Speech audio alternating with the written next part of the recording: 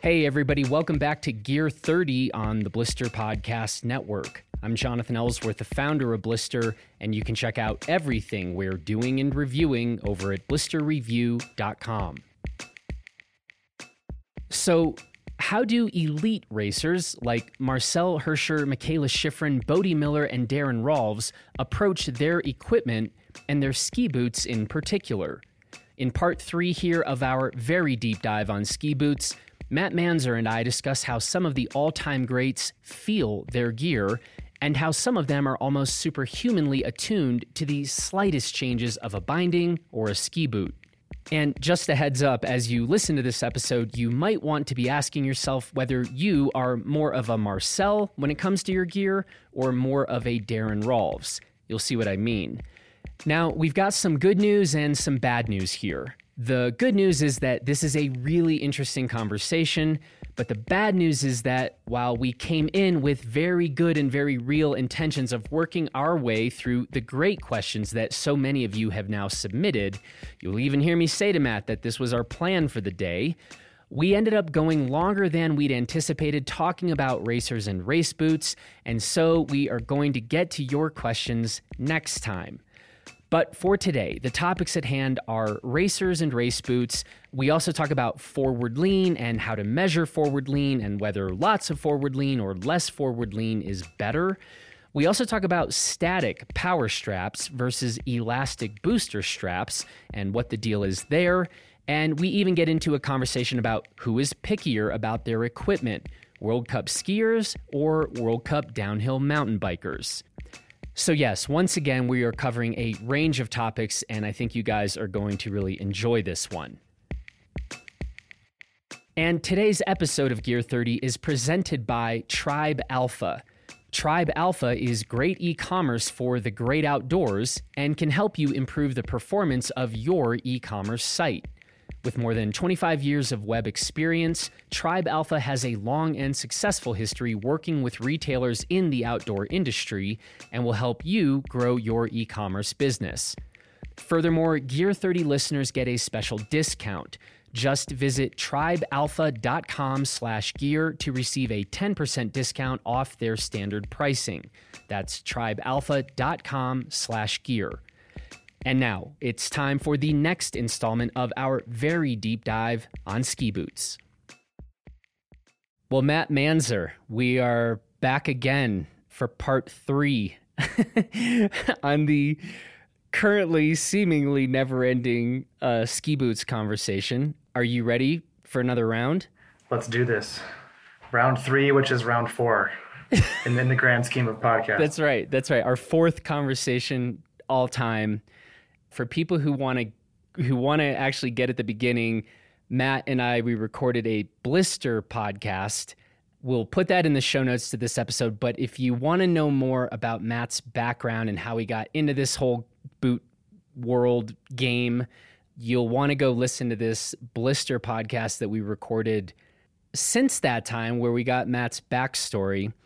We're now in part 3 on these Gear 30 episodes, and we're just going to keep it moving. This time, the format's going to be a little bit different. In part 1 and part 2, Matt laid things out rather systematically for us. Here in part 3, we're going to bounce a little bit, and frankly, we're going to see how far we get through some very good questions that you all wrote in with. Here we go, down the rabbit hole once again. And Matt, where we're going to start today is ski racers' relationships to their ski boots. You ready to dive into that a little bit? Sure, let's do it. High-level athletes like Marcel or Mikaela are on a completely different level when it comes to understanding how a ski boot should behave, what they want out of it, and how it's supposed to feel. And these guys and girls are just so attuned to the slightest changes in boots, skis, and even bindings. You know, this kind of blew my mind when I first joined Atomic, was that hearing athletes complain about how the binding feels and how if a binding can be slower or faster. And it kind of took me a bit to wrap my head around what they were referring to. So, talk to me. What have you heard in terms of a binding? I'm assuming when you say being faster or slower, I'm assuming you mean more responsive. Yeah, well, yeah, I guess every athlete wants the fastest setup. You know, they want a fast ski, they want a fast binding, and a fast boot. And it's pretty easy to think of skis being fast because you know everybody has to wax their skis, and some are faster, some are slower. We've all kind of felt that. It's interesting to think of having a fast binding. Like, what can the binding actually make the athlete faster? You know, and I think it was Bodie. I heard this story when he was with Atomic. I could be wrong about this, but I think it's Bodie. An Atomic binding in the past had a toe piece that had 4 screws mounted, holding it down.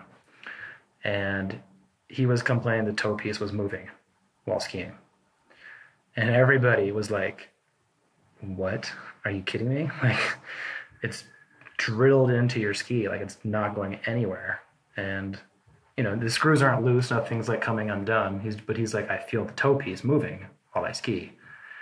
And all of our testers who are phenomenally good skiers are like, I don't feel anything that you're describing like this, you know. And you know, much like a ski boot, if you want to change a binding, it is no small feat.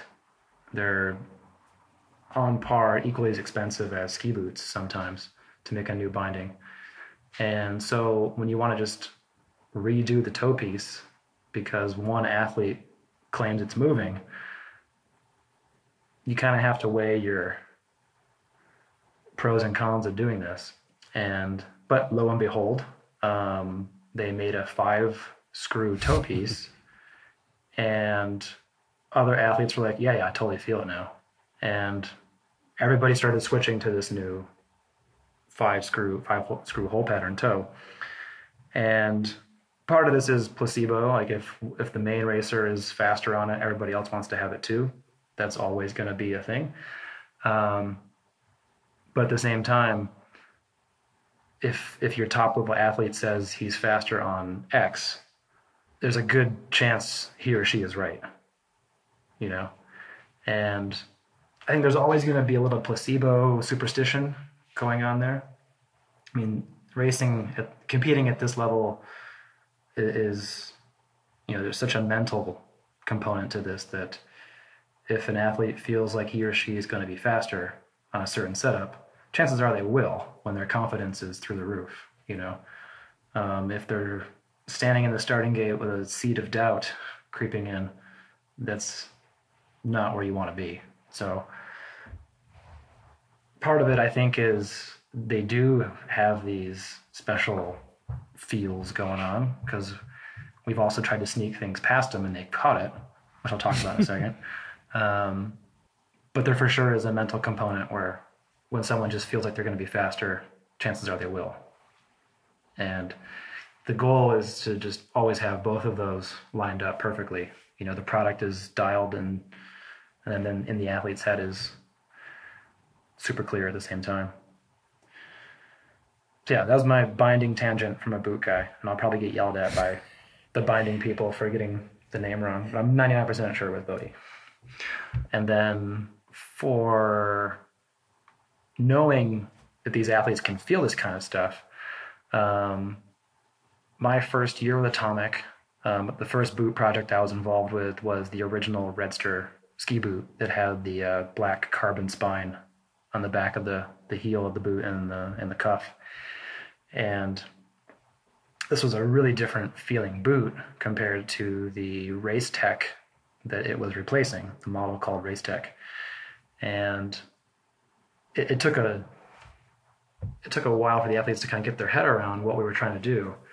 And this boot came about because a lot of the athletes were doing two things. They were carving out material out of the sole of the bottom of the boot, like making the toe lug shorter. Like Darren was doing this in a couple races, for example. So he wanted to have more flex out of the sole of his boot. But at the same time, they wanted to have the a lot of stiffness in the back of the cuff.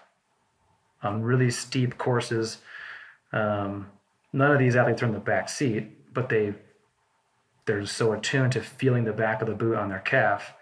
They didn't like that some boots were kind of quote unquote softer to the back. They wanted to have more support to help keep them in the front, so to speak. So that's kind of why the first generation of Redster had a short toe and a longer heel on the sole and this carbon spine technology in it. But it went a little too far and it was really stiff in the back. And trying to find this balance between the really stiff rear and the softer front of the boot was quite hard for some of our athletes. And they're testing skis, they're testing bindings, they're in multiple disciplines, from slalom to giant slalom to super G to downhill. So trying to find one thing that works across all disciplines at the same time. And so they're experimenting with, of course, hardnesses in the rear spine and in the front part of the boot. And if you remember from our conversation about plastics, the athletes were remarking they could feel a difference between the colors in certain plastics. So not just different plastic families, but the same family, same hardness, but this one is more red than the other one. Or this one is clear, or black, or white. And all these things, while the normal consumer would never feel this kind of stuff, but the athletes are saying, this boot feels slower. What's different about it? And we're like, just the color. Same plastic hardness, same family, yada, yada, yada. It's literally just, this has 3% color versus 5% color. And at first they didn't know it was the color, but they're like, what's wrong with this boot? Why don't I like it? What's going on here? And you start to tell them this is what's going on, and they're like, okay. And they start to piece it together. And I remember we were testing a certain boot with Marcel, and we didn't tell him that we changed the color, because the boots were also painted. When we were doing prototype testing, this boot looked so different compared to the Race Tech it was currently in the stores. We had to paint these boots to look like Race Tech boots to cover up the carbon spine, just so people didn't see something crazy and wonder what was going on. Partly for the competition, but also partly for just trying to keep status quo on the market level. So the boots are painted. You can't see what color the plastic is. And we didn't tell him we made a change in the color, and he literally took one run and he was like, there's something wrong with this boot. What's going on with it? And we're like, oh, this one's back to red. And in the testing, he had actually preferred a orange transparent boot. That was one of the colors he was testing well with and liked how it felt. And so we had painted the boot. You couldn't tell what it looked like. But he could feel it. He totally stopped and wanted his other boot back kind of thing. And you can do this with colors. You can do it with material hardnesses. You can do it with rebounds. The athletes will typically feel it, unless they're testing a binding and a ski. Like that's like the worst. The worst combination is to be on a new boot, a new binding, and a new ski. We have no idea what's going on. That doesn't happen often. We want to make sure we're just doing a ski test or a binding test or a boot test. Just because, as the more variables you have going on, it's just you can't tell what you're feeling sometimes. So yeah, the athletes are just super tuned in to this kind of stuff. And some of the things we offer commercially, so if you were to go into a Atomic race dealer this fall, you can get the normal Redster World Cup boot with what we call the regular cuff, but you can also order the speed cuff.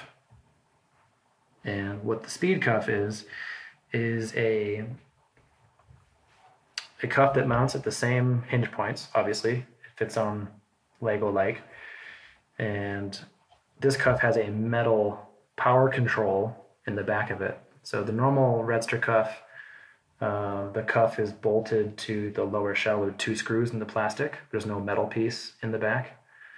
And the speed cuff has a metal piece. And the top of the cuff is more tulip shaped and more round. So it's kind of like, it's almost like a lady's cuff, like what we do to our women's specific cuffs in the commercial range. These cuffs are more fluted, meaning they're more open, like a tulip up top, and they're a little bit rounder profile. And the speed cuff is built this way, as you can imagine if you're in a super speed tuck going 100 miles an hour, the last thing you want is to have a crazy, twitchy, responsive boot. So the speed cuff is a little bit more easy skiing, if you can call a race boot easy skiing. The athletes would, you know. But it also has a little bit more forward lean to it. So despite this more tuliping, it's got a little bit more forward lean. And some of the athletes, even if they're not in a speed event, they just like how the cuff feels. So we originally developed this cuff with the feedback from the Super G and downhill athletes, but it turns out some of our GS athletes like it too. And when you watch them ski, and when we do video analysis of them doing the same run on repeat, and you can totally tell what cuff they're in just by watching them ski. And I'm not a super dialed in race coach by any stretch of the imagination, but when you watch them ski and you're like, oh, they look a little backseat, or they just can't hold the line the right way. And the next run, they just pin it like perfectly. And you're like, what was different on the setup this time? And like, well, we just changed cuffs, and a cuff change, to an athlete is a huge change. You've got just a completely different top half of the boot going on. We're not even talking about something very particular like color or material hardness or rebound speed or something. It's a big change. So you should see something in their skiing when you change cuffs. But this had such a good response in testing that we wanted to offer it commercially as well, kind of thing. So this kind of thing is available for the athletes or anybody who just wants to have a less direct cuff with a slightly bit more forward lean.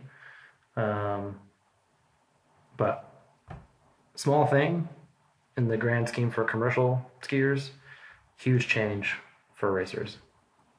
And even though we call it the speed cuff, it's one of those things like you could use it. I don't think anybody's using it for slalom yet, but it's definitely used in GS.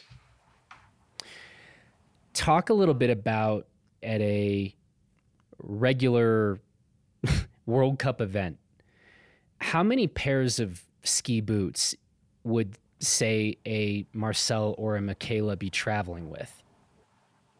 Good question. I don't know how many they travel with. It's a person like Marcel has about 30 pairs of boots in general. Maybe a little more, maybe a little less, depending on the time of the year. So if any boot fitters are listening, can you imagine making every boot fit exactly the same? Like all the grinding that has to be replicated perfectly, all that stuff. Challenge number one. But he has this many pairs of boots because of, all the disciplines that he's going to be in. Some courses, some temperatures are going to be colder, some are warmer. So some it's the same boot, but a different injection material. Sometimes he's testing something new for us, completely new. He's got the most by far. And compared to somebody, even though Darren's retired, Darren Rawls is famous for running one pair of boots until it's just dead, and then asking for a second. You know, so there's different personalities for sure on the World Cup. Somebody like Marcel, who is just so incredibly dominant, who wants to maintain that level of dominance, has just a lot in his arsenal to make sure he has everything available. Some boots are abducted more. Some boots are, I think, deducted is the word. I have to look it up. I've been saying it in German for too long. But like toes in. And that's not done in the mold, that's done with the boot fitters, which is, they're kind of wizards in their own right here, to do this kind of stuff, figure this stuff out for him. Those things don't happen often, but they're there, you know, and it kind of depends on what he's feeling confident with, what he's been testing with. Sometimes he loves this boot from 2 years ago that he still wants to keep using.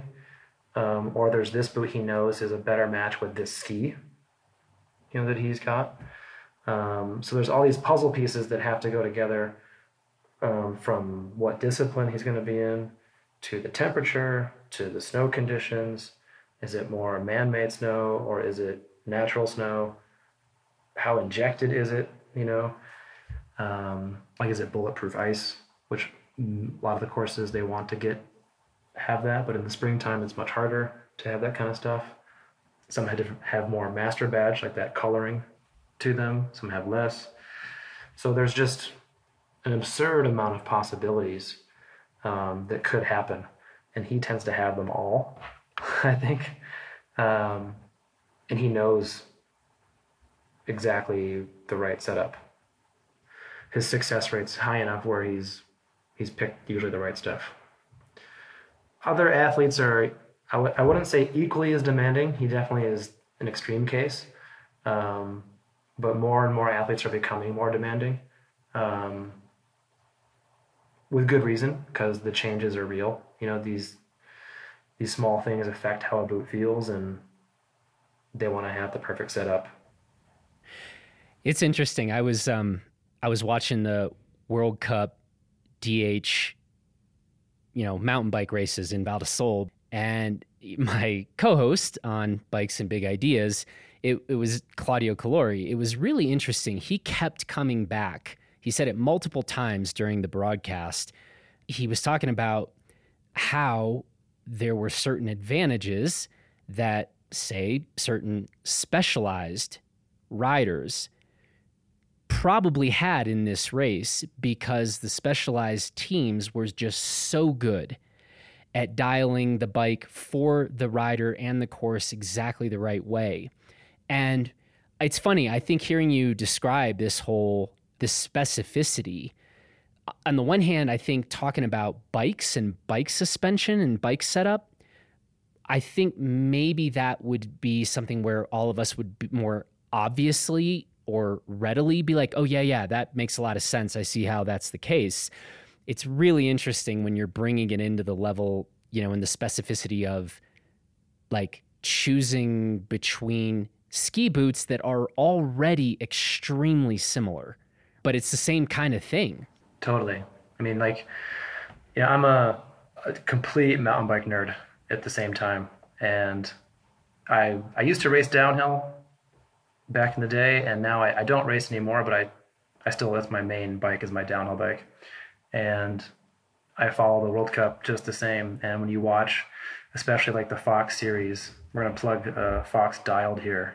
If you guys really want to see mountain bikers nerd out on suspension, this is hilarious, like what they go through. You know, like they're totally freaking out about clicking their rebound one less or one more, or the low speed rebound versus the high speed rebound versus the high speed compression versus the low speed compression. And they literally freak out over this stuff, you know? And, you know, when I mess with my Fox 40, I'm like, yeah, let's do one more click. And it's like, I can't feel that stuff. If I keep doing one more, eventually I feel it, sure. But, when I'm in between settings, I could be in between 3 or 4 settings. And for me, the bike feels mint, you know. But for these guys and girls, being 3 clicks off is a absolute nightmare. The bike just won't do its thing at this level for them. And you see that completely come over to the ski world too. There's 100% one-to-one parallel between the World Cup nerdery in downhill mountain biking and downhill ski racing for sure. I mean, it's for sure. I think it's probably more nerdy on the ski side, just at least because I know that a little bit deeper than I do on the bike side. You think it's nerdier on the ski side than the bike side? Oh yeah, for sure. You want to talk about ski tuning and waxing and all that stuff? That's a whole nother rabbit hole that goes deeper than the boot stuff. Fair point. Yeah. And for sure, the ski racers use the stopwatch. The same for mountain bikers. I don't know if you saw it in like some of the just like the behind the scenes stuff from Val di Sole or previous races. The specialized athletes and a lot of the French riders in general, they'll set up individual timing sections on course during practice runs. But like Loic, Bruni, and the specialized guys will set up in this. They're trying to figure out what's the fast line through this section where there's multiple line options, and they'll put up like an individual, like a mini timed area, and they'll literally just go. They'll do one line, record the time, go back up, record the different line, and just see what was faster. In addition to having all the data acquisition stuff, on their suspension, telling them how to set the compressions and rebounds of front and rear, So there's for sure a huge rabbit hole to go down in the bike world that, of course, I know just like the tip of the iceberg just from being a nerdy fan. So there could be way more that I just don't get. But I would gander that, the ski world, because there are multiple line options, of course, but not as much as there are on like a downhill mountain bike track. They're both incredibly nerdy, in their own way, of course. Here's a real tangent. Amaury and Loic are just not this last race in Val di Sole, but the previous. I'm not over it yet. Their 2 runs, and I thought Loic had it. I thought Loic was like his. I thought he won. I could not have been more impressed with his run, which is to say, I know he didn't win, but that was the best run of the day. Like Amaury, it was nuts. Amaury was riding, as he said, right? He freely admitted after the race, like, I was so on the edge. I was so at my limit. I can't ever do that again. Like, that was crazy. And the thing that is insane about Loic's run was that dude looked totally in control. That non-winning run was one of the best runs I've ever seen in my life. Like Loic style and Menard style, they're just always composed. And when you watch them, they're just like, they don't look that fast. And then all of a sudden, Loic, at the time, he won, or he beat the next rider by, it was like 2.5 seconds, when everybody else is within fractions of 1 second. To put 2.5 seconds into the field when second place to 10th place is separated by half a second to 1/8 of a second is mental. And then Amaury comes down and beats Loic by like 2.5 seconds. Is just mind-boggling. And like Amaury looked ragged. Like there were just times you're just like, holy shit. If he slipped, game over. Like there's no walking out of those woods when you're going that fast. And you watch Loic, and of course the dude's, I live like 40 minutes away from Leogang, so I get to go to the World Cup there, and You stand on the side of the track, like a meter from the athletes, and the ground is literally shaking when they go by. It is mental. And this thing happens when Loic goes by. Like Loic just looks so smooth, but it's total freight train coming by you, you know? You are overstating it. To me, and that run, it was an unbelievable display of both, to me, power and precision. Whereas like Omri's was just sheer terrifying power. And so I'm not ready quite to go with you to the part where like Loic looks slow to me. But I hear, and that's not what I don't mean slow, but because like I'm trying to say like when they go by, like the ground is literally shaking, like they're going so fast. But I think that's kind of like what everybody comments about, like with Loic's bike. It just looks so much more composed. it is incredible. You know, and in that way, it looks slow. I gotcha. Like he's gone in a blink of an eye, you know. But you watch, you know, especially like a guy like Blinky, Sam Blenkinsop, who barely ever cracks the top 20 now. He looks so fast. Like he's scrubbing everything. He's pedaling in the air. You're like, this guy, he's going to win by like 10 seconds. And he's way off the pack, you know, off the front, I mean. And so there's guys that look fast that doesn't really translate to being fast. And there's guys that are fast that don't necessarily look it. And then there's guys like Omri that just are smoking everybody and they look incredibly mentally fast. And so they're so finely calibrated. Just like how dialed in and sensitive the mountain bike athletes are, you for sure see it on the skier side too. And, you know, making a little change that you and I might feel, someone like Michaela or Marcel is just going to wonder how we messed up their boot. You know, they're like, what'd you do here? They're just on another level. By the way, hearkening back to some things you were saying at Marcel, I think I have now come across like the one thing that Marcel and I have in common is that I probably have about 30 pairs of ski boots as well. That's it. That's probably true. That's all I got. I got nothing else, but yeah, when I, you know, next time I see Marcel, I can be like, so how are your 30 pairs of ski boots doing? You know, and I imagine you guys have equal amounts of skis and boots. I might actually be beating him on the ski side. I mean, of course, that's probably true. Yeah, I either own 0 pairs of skis or many, depending on how you look at it. It's, define own. But I might actually have him on that one as I'm looking around our Blister HQ here. So you've given some great binding anecdote, which we're attributing to Bodie, maybe, you know, rightly or wrongly. You've talked about Marcel. I need to hear a little bit about Michaela's relationship with these products you guys are putting on her feet. She's not easy, but she's becoming more demanding, with good reason. You know, she's just killing it.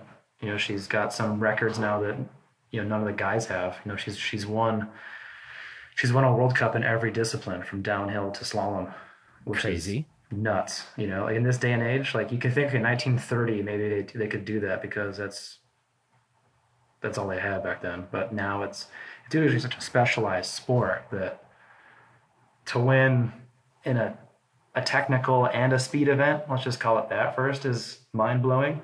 But to win in all four is just, how do you do that? Like that's just crazy. So in that sense, none of the guys are touching her, which is super cool. You know, I think that's just mega rad. And because she's in all these disciplines, you know, at the pointy end of the stick, she's got incredibly sensitive needs to what the gear should be like. So just because of that, she's going to have more options at her disposal now than she did 3 or 4 years ago. And they're getting more specific.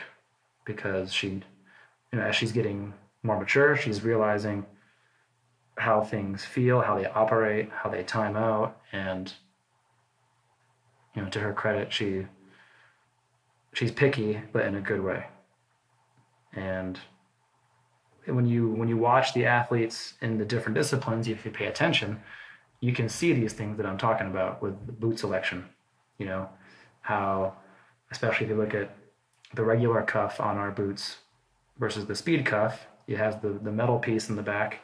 So it's a very obvious, thing to look for. You can actually see it in the boots and see there's a couple of different things going on depending on what event they're in.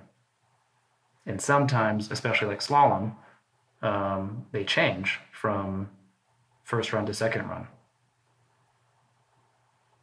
Not many athletes do that, but some will, depending how the course changes or temperature changes from when the first run to the second run was. Some athletes refuse to change. They want to have one thing, they know how it feels, and just adapt their skiing to the course. And then some are like, nope, I need to have this boot for the second run. And yeah, you see the athletes go up and they do course walks and stuff, like the mountain bikers, in between runs. They're going out, they're looking at the lines, they're looking at the snow conditions from turn to turn. Where is the course deteriorating? Where is it still good? And they're adjusting their skis and boots accordingly, for sure. So can you generalize a little bit about this? So let's say Marcel or Michaela, they've got their first run of the day and the course is firmer than it's going to be, as temps warm up during the day. So let's assume a firmer course, probably a smoother course on the first lap, and then a softer and more beat up course on the second. So as a generalization, I don't assume all the athletes are like, oh, well, this one wants to go opposite of what the other, high level skier would be doing. Have you found that there are some clear generalizations here? Mm-hmm, totally. The ideal goal from every racer is to make their run, no matter their start bib, for example, they want the course to feel like they're the first one going down. That's the ideal situation, right? Having a choppier, more beat up course, it's just harder to hit the right lines the way they want. So they're looking for the gear to kind of erase those irregularities in the course. And they're looking a lot of the times to the boot to do that. And that's kind of why we developed this new cuff that I talked about. Having that more rounder profile makes the boot a little less direct and a little less bouncy. So if you have a super direct feeling boot and the course is all rutted up, any bump that gets transmitted from the snow to the ski to the bind of the boot goes to the athlete. And if things are bumpier and choppier, it's just harder to stay on that line that they want to hit. So they're looking for the boot to provide a lot of damping that the ski or the binding can't provide. And so athletes would change to get more damping out of their setup. This is still an incredibly stiff boot that most people would think was, made of steel, especially in slalom. Slalom athletes have typically the stiffest boots. And generally speaking, the downhill athletes have kind of the softer boots. Again, there are still super stiff race boots, but that's kind of a general thing you can think about. And between run 1 and run 2, it's often run 2, especially if you're Marcel and you're starting last because you've just smoked the field. You have the absolute worst course conditions going down, guaranteed. So there's a really high priority on having a powerful boot, having a quick boot, and having a boot that provides the right amount of shock absorption so Marcel can hit those lines the way he wants to, or Mikaela can hit the lines the way she wants to. So it doesn't always happen that athletes switch between run 1 and run 2, but it's common, I would say. But with Marcel, it's common. With other athletes, it's not common. Kind of depends. What I've learned in World Cup racing is there's never an absolute that they stick to. Things change super quickly. So we think we have a boot dialed in and the plastic is on the money, and the athlete loves it for 2 weeks, and then a month later, it doesn't work anymore. And you're like, well, why doesn't it work anymore? And it's just, it can be hard to explain sometimes. But if things, in between races, when athletes are practicing and testing this stuff out, if things are just testing slower, they're moving on to find the next fastest thing. So sometimes it's in their head. Sometimes it is the boot. Sometimes they just use boots or skis for too long, and they're lacking some of the pop or rebound that they used to have, and they need something new. It doesn't happen quickly, but it happens eventually, for sure.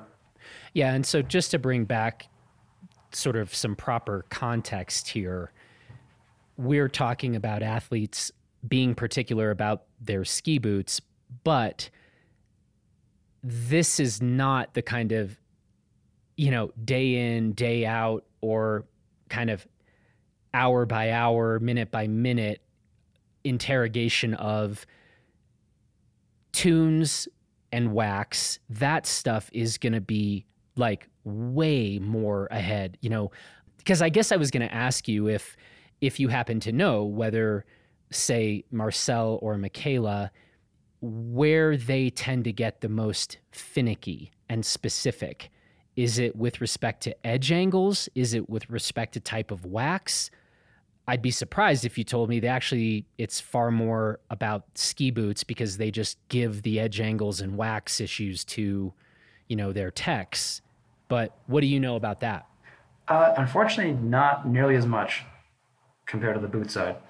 Of course, there's a whole amount of wizardry and science mixed in with the waxing and stuff like that. Different grinds for different applications or different snow conditions. I mean, it's a real thing for sure. And even we can feel different grinds on skis, the average listener here could go into their shop, have a fresh tune in January when it's usually pretty cold. Ski feels awesome, and then you're still skiing on the same tune come April when the snow is super wet and you're getting a lot of suction between the wet snow and the base. If you were to go in and get what's called like a spring grind, like a deeper, more spaced out grind on the base of your ski, you'd be like, oh my God, the problem's totally solved. And if you use that same grind in the winter, you're like, what the hell? It feels like I'm on sandpaper here. So you can really feel the differences in tunes very easily. And this is where I would have to, for sure it happens. I just don't hear about it as much, obviously. I hear more of the boot specific feedback. And I'd like to think for sure they sweat more over the boot, of course, because boots are the most important thing, right? But of course, the ski guys get earfuls on tunes and base materials and edge angles and all sorts of stuff, for sure. Which now I want to go in. I want to go ask the guys tomorrow what this will be keeping me awake at night, I think, tonight. Right. You'll have to report back. What do you think would be something surprising to many of us that we haven't touched on yet? I would say, I think whenever I talk to people about the question of forward lean, it surprises everybody how much forward lean the racers use. And if you're unaware of this topic, this is something in like the general ski boot world that is a kind of like a buzz point, like a talking point, is to talk about forward lean. And there's a definite trend, for better or for worse, where brands are talking about having a more upright, quote unquote, neutral stance to a ski boot. And this is usually in the vicinity of like 12 or 13 degrees, would you say, is what a lot of brands kind of talk about with their neutral stance ish?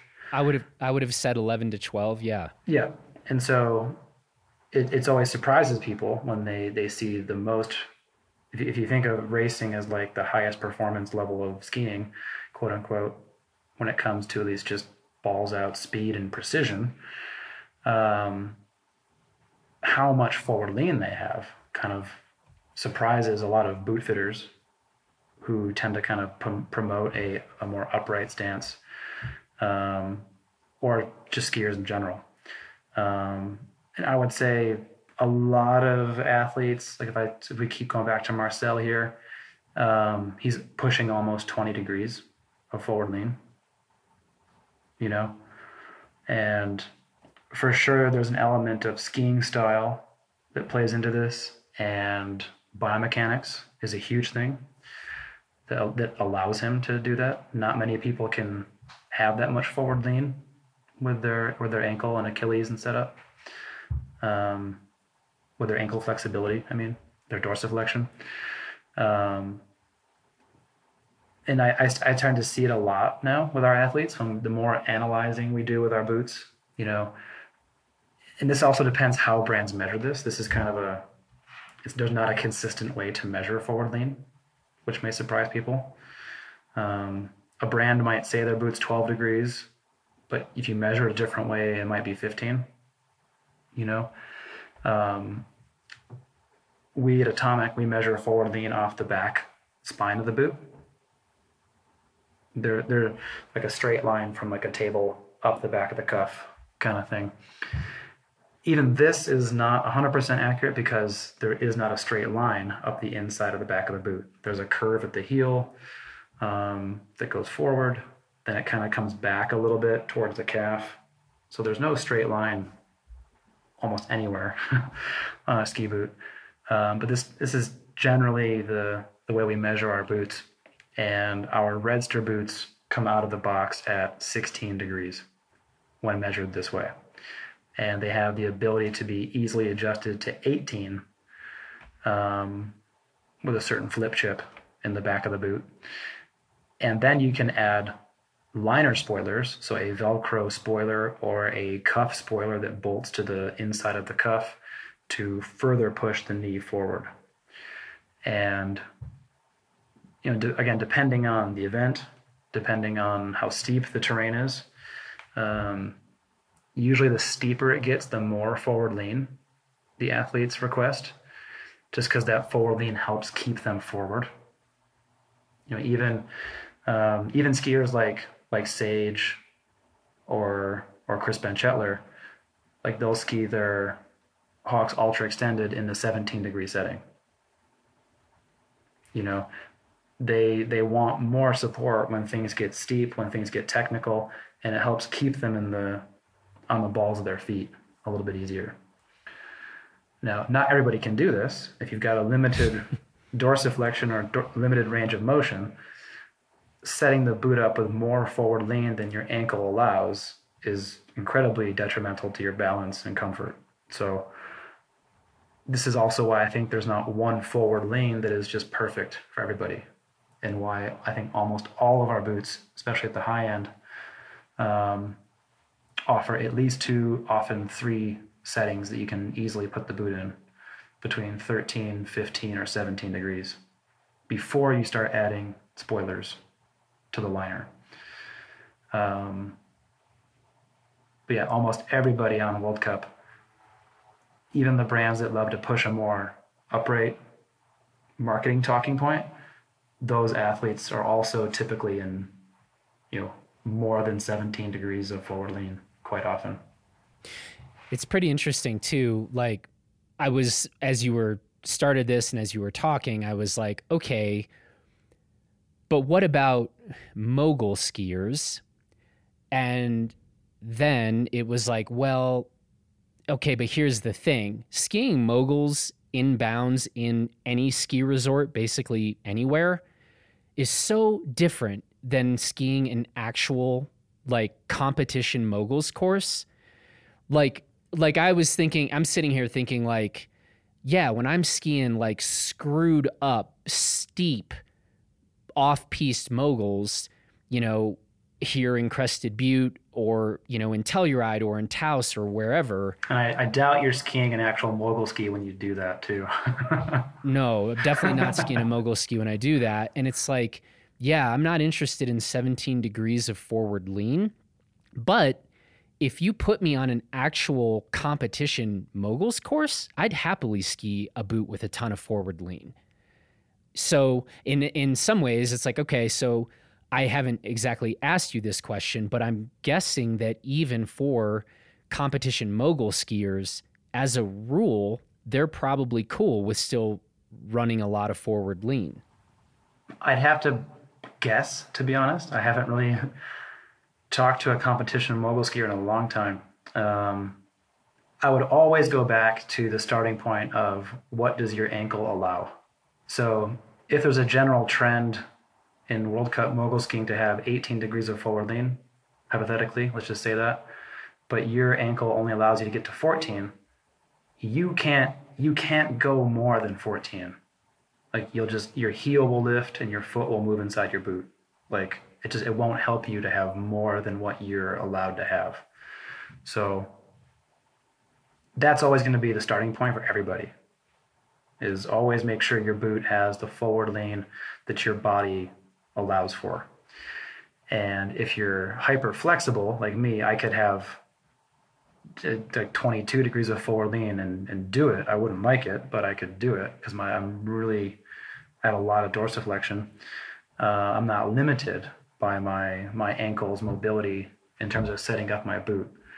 How I would set my boot up would just be more a personal preference. Do I like more forward lean than less? Typically I do. I grew up on a lot of race boots that have just had a ton of forward lean. And when I started experimenting with less forward lean like 10 years ago, when this became like more of a thing in the boot world, I couldn't believe that I didn't like it.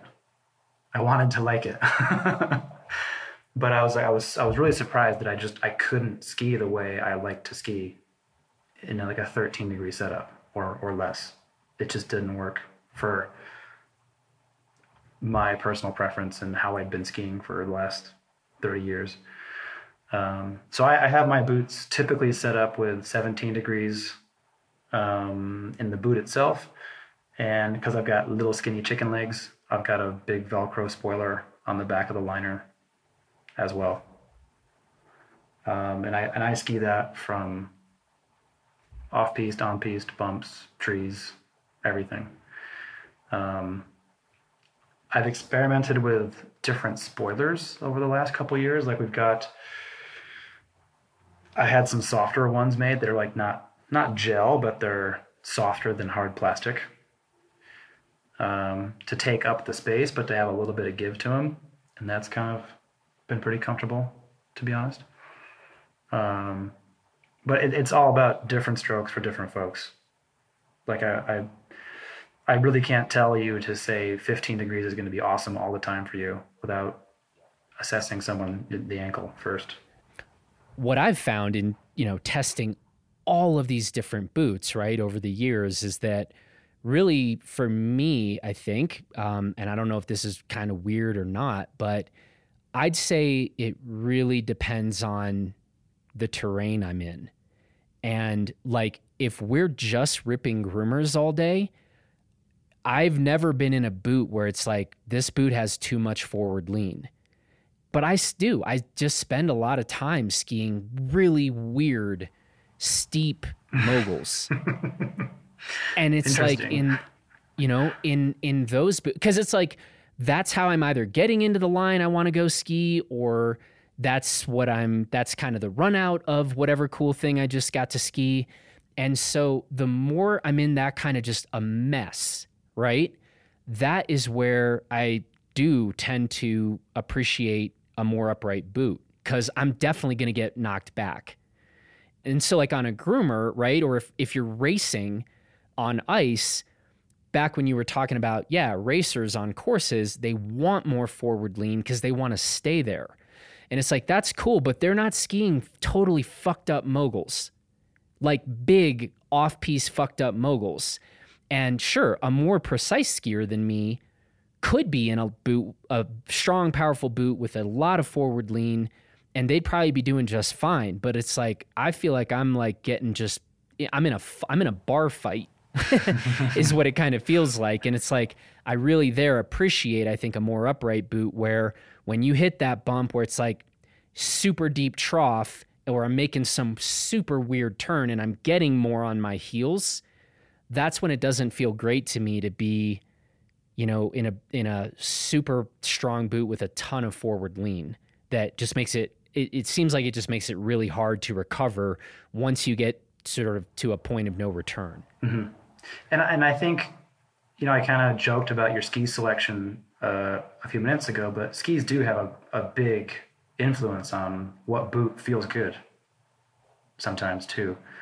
You know, when you've got like a 190 centimeter wood core, 2 sheets of metal, flat tail ski, and you're trying to rip bumps, for sure that's going to suck with a certain boot, you know?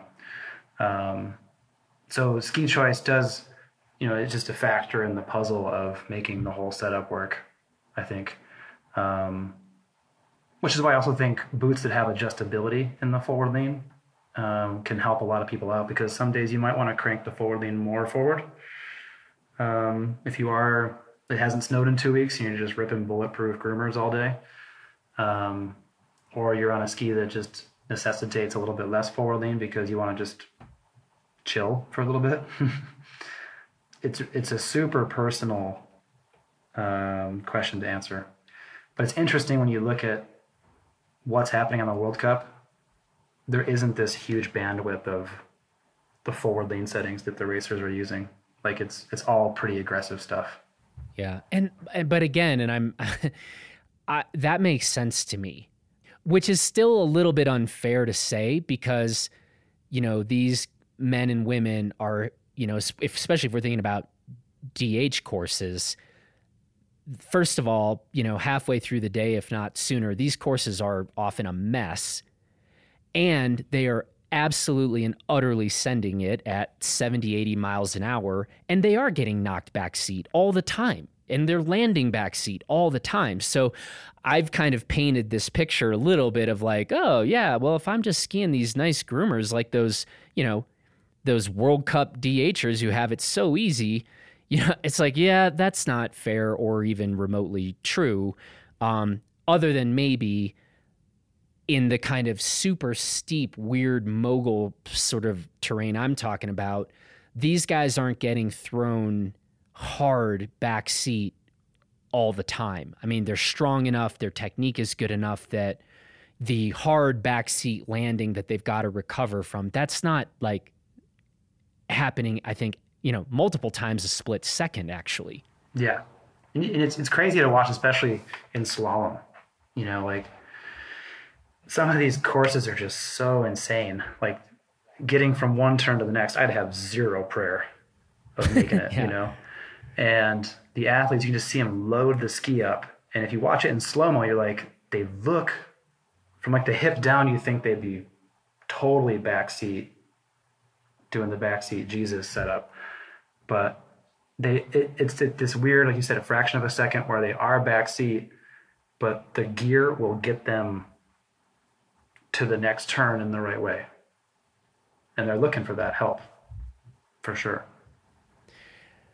Before we go, I want to bring up this question of kind of the stock power straps that come on most ski boots versus these aftermarket booster straps that people know about. Some people trade out their stock power straps for, And basically, I think we can look at this broadly speaking as kind of static power straps that come stock on most ski boots versus these elastic booster straps.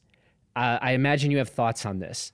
Yeah, this is a typical, usually a very easy upgrade people tend to make on their boots is switching out power straps.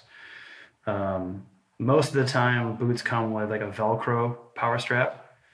They're good, but they're kind of basic, and they are the cheaper versions to make. So they tend to be on what most ski boots have. And then there's stuff like a booster strap, which is two things.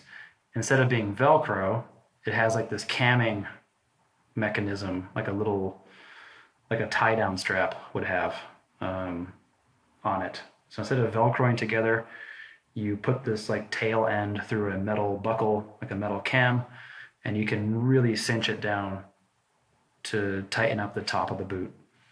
And what Booster has, the brand Booster, is an elastic portion to the strap that allows for some give to happen. There's tons of different opinions on is this good or not good, or just is it up to feel. Many people have their opinions on it. I'm always of the opinion, if you like it, stick with it. You know, you're here to enjoy skiing. So if you like the way a certain thing feels, go nuts. I would generally say I prefer cam straps over Velcro straps any day of the week.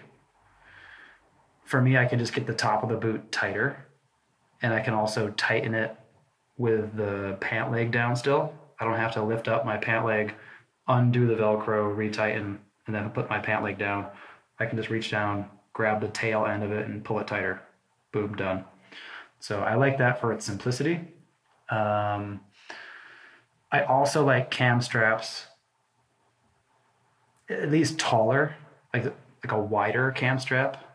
You can actually measure these straps in terms of their height. Like we have on guys' boots 40 millimeter straps and 50 millimeter straps.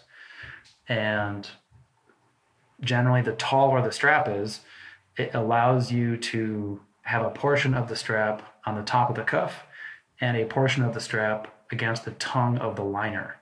So you can kind of tighten both tightly and closely to your shin.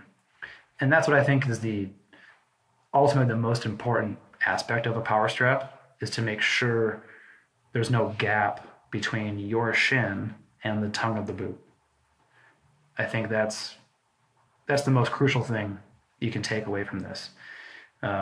If you have a gap there, it just means you're going to have more friction, more movement, which leads to more friction, which is often characterized as shin bang.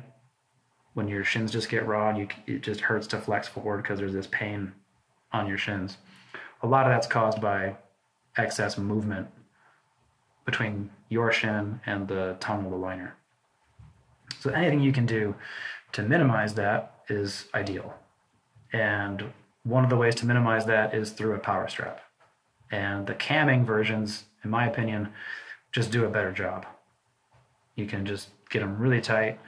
They're usually quite thin in the front. You don't have multiple layers of Velcro and different webbings going on.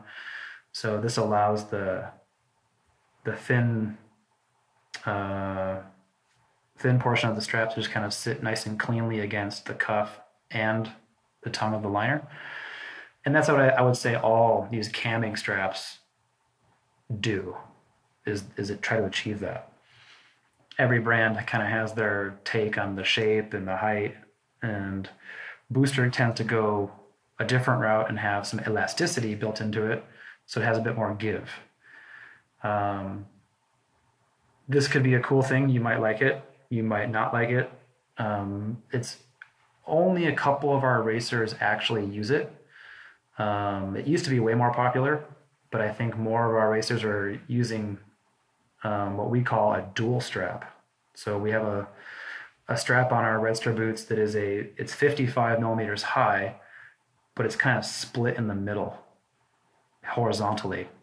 And there's a top portion that sits directly against the tongue of the liner and a bottom portion that sits evenly on the cuff. So you can get both of these elements really tight and really snug and just have as minimal gap as possible going on there. So kind of like forward lean. If you like one versus the other, awesome. I would say most of our athletes, they're free to run whatever power strap they want. And you'll see some on booster straps. You'll see some on our dual strap. I guess you'll see most on our dual strap because it's unique in that way that you really have two parts to the front of the strap that you can really dial in the fit to the tongue and to the cuff of the boot in a really clean way. So I would just say Velcro straps are nice. Cam straps are better. Try to find a cam strap that works for your leg shape and the feel you can get out of it.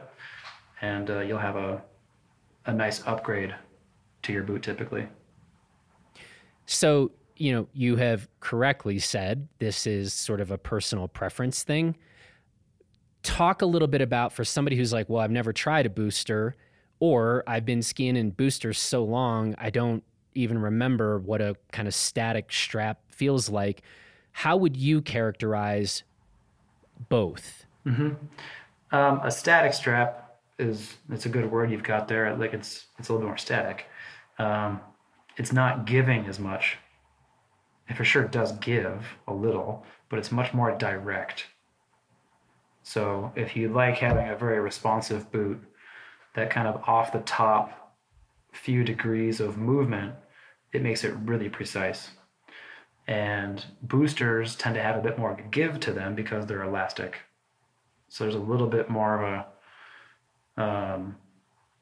just more give off the top. And because it's elastic, it kind of has a bit more rebound sometimes too. So it just kind of depends what you're after. I've been on static straps for just so long now that I just like how they feel. And I tend not to like the current crop of booster straps because they're kind of small. They don't really fit over the cuff and the tongue at the same time. You kind of have to pick one or the other, So for me, it's kind of with a booster, you kind of have to decide, do you want it on the cuff? Do you want it on the liner tongue? Whereas the straps we have, fit nicely over both. And I've just been super happy with how it feels, to be honest. But yeah, like we said, if you're loving how one feels versus the other, there you go. I don't think there's going to be one simple answer for it all, but there's tons of great options, and that's what's cool, I think. Yeah. You sit here working hard with your team, you're making these lovely products, and then they go out into the world, and then, all of us dumb users and skiers do whatever the hell we do, with these products you guys have made. I'm curious, from your point of view, two-part question. One, what is the most common or the most common mistake you think people are making with respect to the booster strap component of their boot? Second question, if this doesn't answer the first, is it possible to over-tighten a booster strap, i.e., should people always be wrenching those things as tight as possible? Or do you guys, the designers, think, no, these are intended to be modulated? Well, you can get booster straps in different stiffnesses of elastic. Like some are harder and some are softer. And I think there's this, in general in the ski industry, people always have to be on the stiffest, most gnarly thing, right? Skis have to be crazy stiff. Boots have to be 130 plus if you're a good skier. So I think people tend to get over booted, over skis, and they might be on a booster strap that's just too burly for them. Maybe could be a thing. To the point where it's not elastic for them anymore, It's so stiff that it's just not giving the way it should. Um, I don't think it's a huge problem, but I would imagine that would be the problem. Or like where to put it. I think no matter what power strap you've got, the first thing is to make sure it's sitting in a way that it holds the tongue close to your shin. I think that's the most crucial thing. So if your power strap isn't doing that, that's a big no-no. So make sure your power strap, no matter what it is, a Velcro strap or a cam strap or a booster strap, make sure it's holding the cuff and the liner especially tight to your shin. I think the second part of your question is, can you overdo it? The answer is totally yes. Especially with these cam straps, they can get so tight that if you really wrench on it, you're going to lose some blood flow to your toes. So that tends to be pretty obvious. Like within like half a run, you'll realize you kind of went a little too aggro on it. You need to kind of back it off a little. So that tends to be pretty obvious. But I would just circle back to say, make sure the power strap is doing its job of holding the liner tongue snugly to your shin. Like if you know if it's too loose because there's just too much play in the top of the boot, you can always force a gap to happen. If you lean backwards, you could get a finger between your shin and the tongue, of course. But if you're in like an athletic skiing position and you're going to go downhill, you want to have a snug, secure fit is the best way to describe it, like a firm handshake. If you tighten it down so tight that you're going to lose blood flow, it just means you're going to lose feeling and responsiveness to the boot. So don't go too crazy, but I would say the proper amount is going to be on the snugger side. The proper amount is going to more resemble the extreme of too tight. Just don't go too tight. Go tight, just not too tight. Exactly. Well, hey, we've done it again. We got through 3 questions. We got through 3. That's good because I literally came in and I think we had about 20 or so. So at this rate, it's like George R.R. Martin's got nothing on us. Yeah. Yeah. This is going to be a pretty long book. That's right. A lot fewer dragons, though. Which is a bummer. But... It is a bummer. It is a bummer. By the time we're done with this series, you will probably have put out like 5 new ski boots. So maybe one of them can be called the Dragon, and nice. Maybe even have a cool dragon on it. I think Technica might have some issue with that. I forget how long trademark rights apply for and stuff like that, but it's something you never want to get close to. So it sucks to name ski boots. Or any product for that matter. It's a nightmare. I feel like I should be invited on the naming council. Like, not that my opinion goes, but if there's like a round table and there's 13 seats, I feel like I should just be one among, 13 or 14 opinions. Is there any way I can apply for this job? Just come over and we'll sit down and talk about it with marketing, and you'll see how much of a disaster this is. Pit of despair it becomes. Okay. Yeah. Like naming boots or any product is in the same shitstorm as trying to find the right color that works for everybody. It's so hard. And it's not that we can't come up with a good name. It's just all the good names are taken. It sounds so hard to... You think there'd be an easier solution to finding a good name, but the way trademark laws go is that trademarks work in categories. So a ski boot falls under the category of footwear. All footwear. So if a flip-flop company has trademarked a name, even though it's not used at all in the ski boot industry anyplace else, if there's a trademark in a flip-flop, a high heel, a bike shoe, a running shoe, ski boots fall under footwear. So we have to kind of respect all trademarks within footwear. And sometimes you're green lighted for the EU and the US, but it's a problem in Japan. So you can't. It's like that's the risk you need to take. Is like, you know, so finding a name is such a nightmare. And when you do find a name that works, we're gonna stick with it, for sure, for a long time.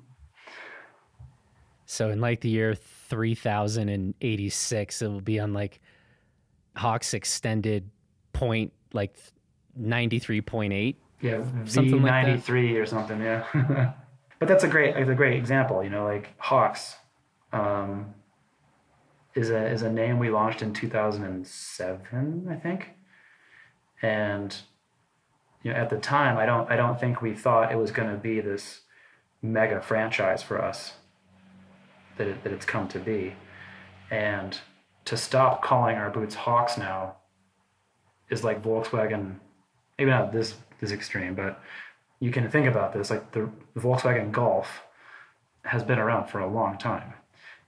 If you don't think Golf is the best name for a car, that's one thing, but there's a certain value and just knowledge attached to what that means, Golf from Volkswagen.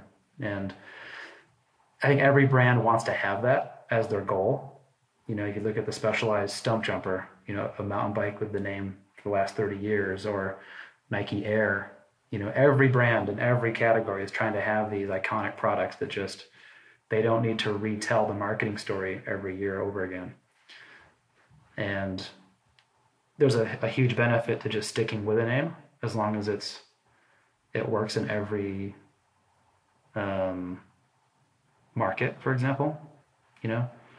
So to find a name that you think is just awesome in the Council of the 13 that you're going to come over and be a part of one day, you're going to love this name, and you're going to find out it means nipples in Russian or something, and you just, we can't do that.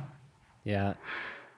Yeah, for example, we have a boot called the Hawks Magna, and that sub name of Magna means wide fit for us. And our Italian team was the first to say, well, it kind of sounds like magna, like the slang for to eat. And they didn't want to do it because it sounded like the slang to like go get something to eat.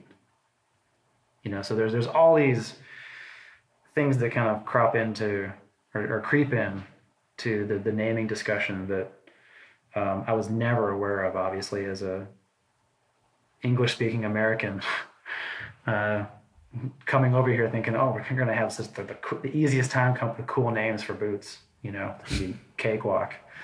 And it's such a nightmare. What about maybe you should come out with the Hawks Cakewalk? The CW, the Hawks CW. Yeah. There you go. See, yeah. I'm good at this. You guys are gonna love having me over there. Yeah. Then you got to realize our main market is a German-speaking market. When you combine the amount of skiers in Germany, Austria, and Switzerland, everything should be viewed through a German lens first. Okay. So this makes me, since my German is rather strangely specific to like academic philosophy, Hans-Georg Gadamer, his like magnum opus is called Wahrheit und Methode. And so we could have the Hawks Wahrheit und Methode, which is actually kind of not the worst, not the best, but so I'll work on this. But yeah, my German, like I'd have trouble getting like off, like finding a bus stop in Germany. But when we go to like important philosophical terms and conversations, I do better actually. Anyway, on that note, I think that is definitely our cue that it is time to end this conversation. Yeah, it'll get really weird after this. At this point, that was the turn. I apologize to everybody who has been waiting for their more specific answers, but you now have more time to prepare for part 4, and only God knows at this point if this ends at part 4. I have no clue now. Probably not at this rate. Anyway, Matt, as always, appreciate the time, and we're learning a whole lot about ski boots these days, so appreciate it. It's been fun. Thanks for having me. I appreciate it. All right, man. Till the next time. Cheers. That's it for this edition of Gear 30. Thanks to Matt once again for the conversation, and thanks to Tribe Alpha for sponsoring this episode.